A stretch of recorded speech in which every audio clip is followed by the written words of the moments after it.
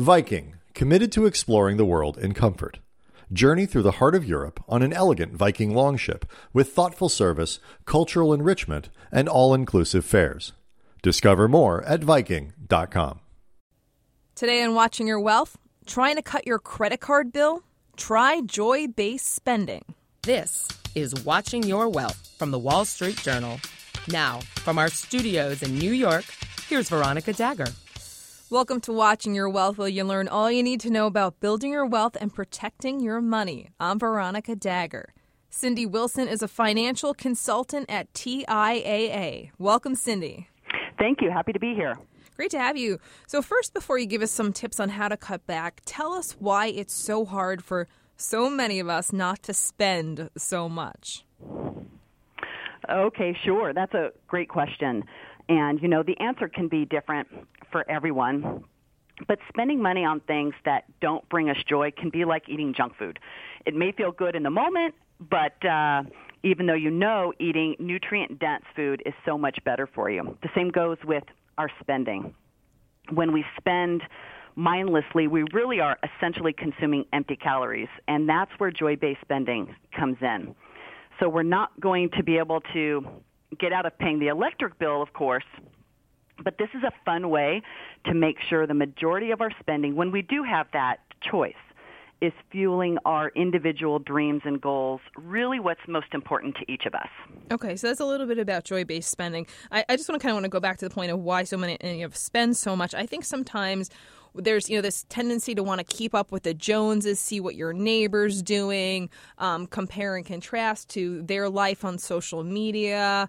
Perhaps there's an expectation of you're a certain age and you think you should have a house or have a car by that age, and that you put your own sort of there's the social pressure aspect. So I think there's a lot of things that factor into it. Sometimes the region of the country you live in can also increase or decrease the pressure that you put on yourself or you feel like your neighbors are putting on you.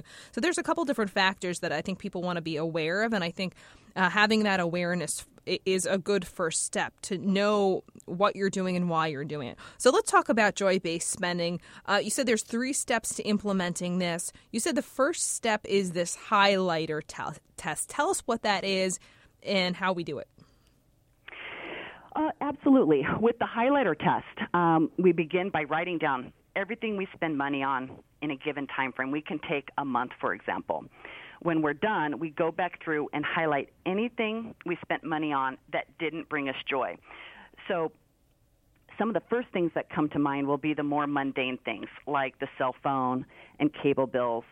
But the biggest regrets I hear about are usually the more impulsive purchases, like walking out of the car dealership with more car than planned, or a timeshare purchase. What about those? Yeah, go ahead. No, I was going to say, what about the little expenses? Because I often hear that so many people, and I know I do it myself, spend too much on things like food and lunches out and coffee and all this other consumable. Exactly. So by taking inventory of that and jotting everything down that you spent money on for the month, and then going back and highlighting, well, what was worth it and what wasn't? What was sort of fun and what really made you happy? And it's kind of about creating better habits and more mindfulness when it comes to spending. I like that mindfulness. That's a really good one.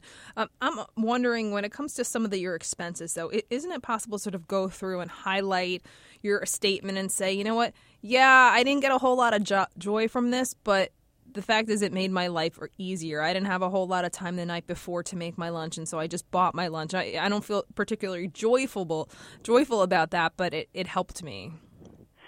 Sure. And what that might do, this exercise, just might bring more awareness to the situation. So maybe next time around you would make time. And so you'd make a conscious decision to make time to plan out lunches as opposed to then going out to lunch every day that week at work. It might not happen all the time, but it's about understanding some of the habits that we fall into that we may not be aware of, creating that awareness, and then enabling ourselves to make some choices going forward that might be different from what we may have done before. Got it. So what's the hourly wage rule? So the hourly wage rule is a real simple way to kind of make an assessment of whether to make it a purchase or not. So we take our household after-tax income and divide by 2,000 hours, which is the average amount of time worked annually. So let's say our household income is $50,000 after tax. We divide that by 2,000 hours, and you get an after-tax hourly wage of $25. Now, if we come across a purchase that costs $250, we can do the simple math and then ask ourselves, do I really need something that will require me to work that 10 hours to get it? The answer may be yes or no in that situation, but we now have the information to make a more educated decision. Again, it's that awareness. No, so you have that information, you realize, hey, no, this isn't worth it for me. Then you have that's great knowledge. But if you don't have, I'm just wondering, if you don't have another goal, another financial goal, are these exercises for naught? Like, in other words, am I going to be motivated long term to say no to some of these short-term purchases if I don't have a bigger goal that I'm striving for? Well, it's always important to understand what your short-term as well as your long-term goals are so that we can work towards both. There are always going to be things that we need in the short term or want in the short term that are really going to add value and enjoyment to our lives. But there's also the times that we think about, we should be setting aside some for retirement so that we can maintain a nice standard of living in retirement. And establishing an emergency fund, for example, is something that can actually give a lot of people peace of mind and add joy to their lives. That's knowing true. That with that next financial emergency that comes up, they have an account to help with that.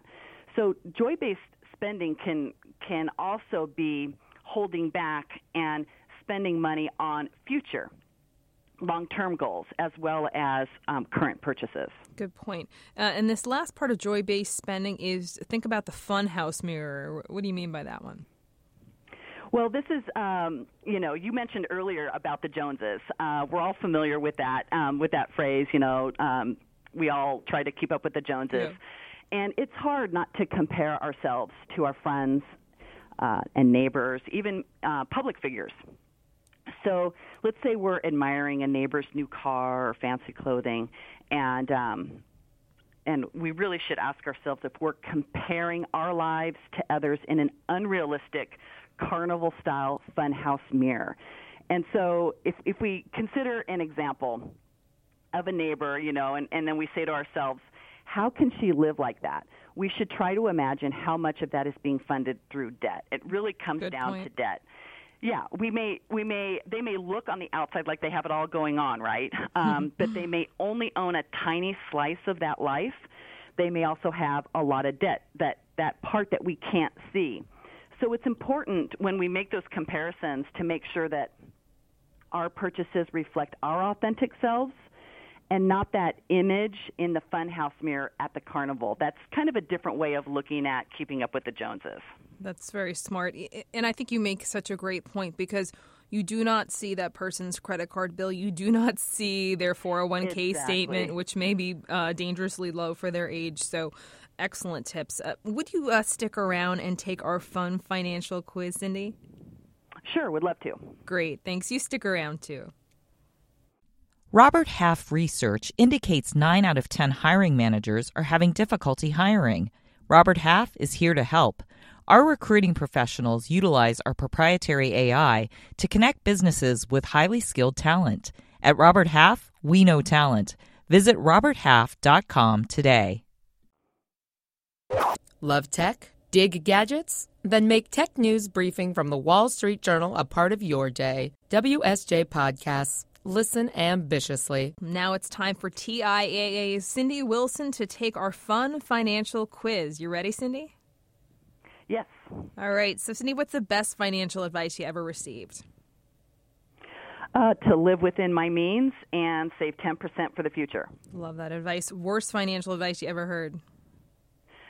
Any advice where I didn't do my own homework and due diligence. Nice. Fill in the blank. Money can buy. some things that make you happy. Fill in the blank, money can't buy. Can't buy overall happiness. So true. If you won $1 million after tax, what would you do with it? I would use it to help me retire a little bit earlier and help some family who are working hard but still trying to make ends meet. How nice. This has been great. It's been great to chat with you, Cindy. Thank you, Veronica. And this has been Watching Your Wealth, a production of the Wall Street Journal. I'm Veronica Dagger. For more information, check us out at WSJ.com/podcast. Thanks for listening. For more podcasts, check us out at WSJ.com/podcasts. Become a subscriber on iTunes, Stitcher, Spotify, and now look for us on the Google Play Music app on Android devices. WSJ Podcasts. Listen ambitiously. This message comes from Viking, committed to exploring the world in comfort. Journey through the heart of Europe on an elegant Viking longship with thoughtful service, destination-focused dining, and cultural enrichment on board and on shore. And every Viking voyage is all-inclusive with no children and no casinos. Discover more at Viking.com.